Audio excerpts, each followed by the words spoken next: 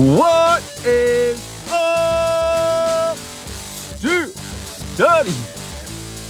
Happy Tuesday, everyone. March 7th, 2023, and welcome to episode number 520 of the study session. I am your grateful and appreciative host here, Jeremy Ritz, saying thank you for being a supporter of the Still Study, for listening, reading, sharing my work with your family and friends. It truly does mean the world to me, so thank you for that. Here on episode number 520, we are going to continue to talk about your Pittsburgh Steelers, the upcoming draft, free agency, positions that the team met with the most at the combine, trying to make sense of it all, where this team is going in this year's draft. We're going to get into all that, but before I do, as always, gratitude to Yins, beautiful studyins, for your support. You know I love Yins out there in Steelers Nation. Don't forget about the podcast that I do with Jim Wetzel over on his site, the Still City Insider. Jim and I are actually recording later today, so a new episode will be available to you soon, so be sure to check that out and enjoy.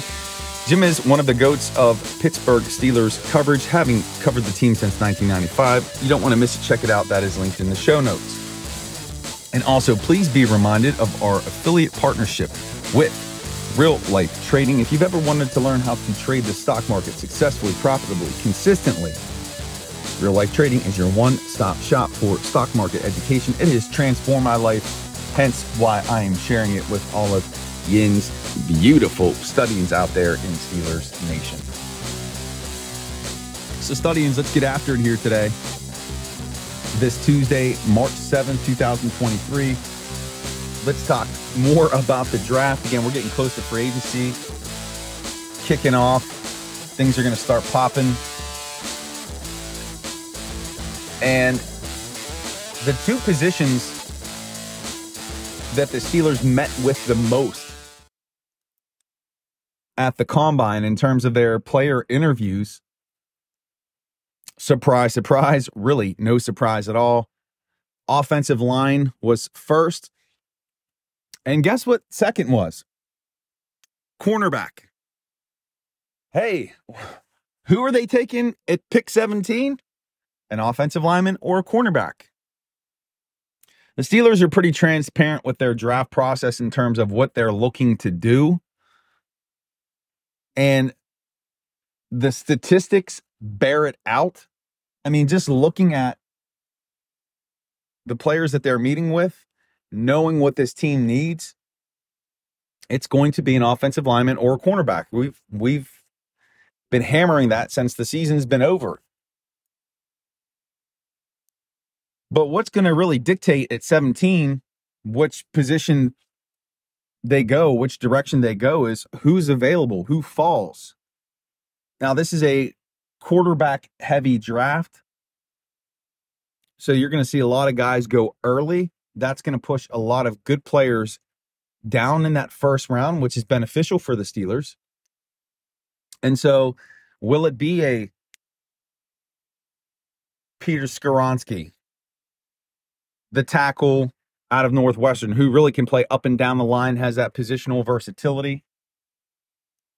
Will he fall? Does he get pushed down?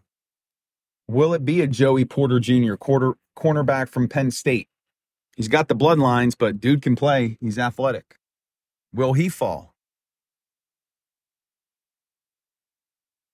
We don't know, but we want to see who is selected before, so that we can then make an educated guess, the best educated guess about who they pull the trigger on at pick 17.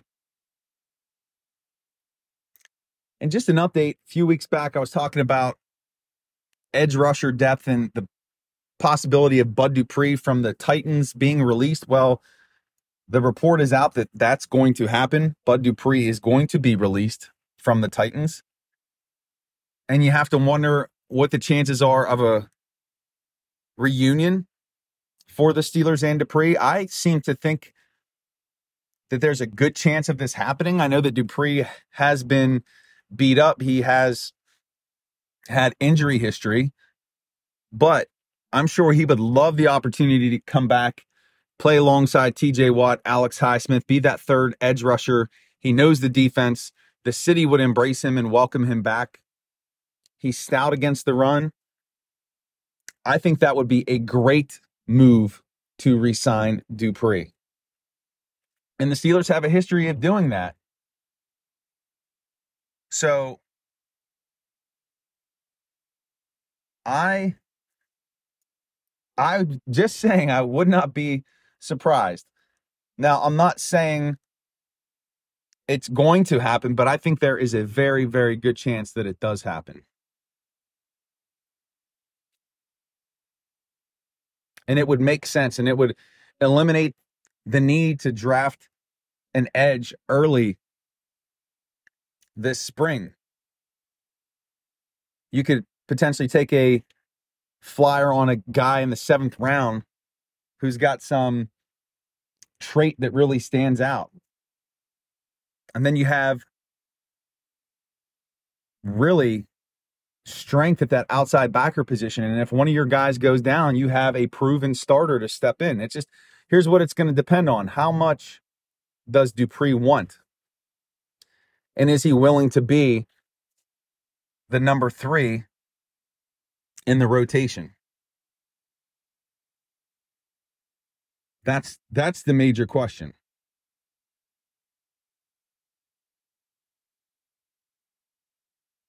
And we just don't know. But I don't see how you could pass up on that opportunity, at least to inquire and see what Bud would be willing to take to come back to the Berg. And then the last thing that I wanted to talk about, the Steelers did meet with a few quarterbacks at the Combine. Interestingly enough, and one position that I said this team wouldn't be targeting in the draft is a quarterback, but they possibly could be still looking for that number 3. With every day that passes up to free agency into the draft, I feel more confident that Mitch Trubisky is going to stay put as the backup. We know Mason Rudolph's not coming back, so they're still going to be in need of finding that 3rd QB. And maybe, like they did last year with Chris Oladokun, they take a flyer on a guy in the 7th round. That could happen. Or maybe they're just doing their homework. Maybe some of these guys they're talking to aren't even drafted. They're available as undrafted rookie free agents. And so they're doing their homework. So in the event that does happen, they could sign one of these guys, bring him into camp, and see if there is any potential there for that player to be a number 3, grow into that 3rd quarterback spot. So just some things I'm thinking on here on this March 7th. Again, we are rolling. We are pushing forward to free agency. It is coming fast and furious. The draft is coming fast and furious. My new mock draft is going to roll out on Friday. Very excited to share all that with you. We have more information now from the Combine. We know the players this team has met with. And so we could start really putting together a nice puzzle about the direction of your Pittsburgh Steelers and their draft strategy in 2023. And studying.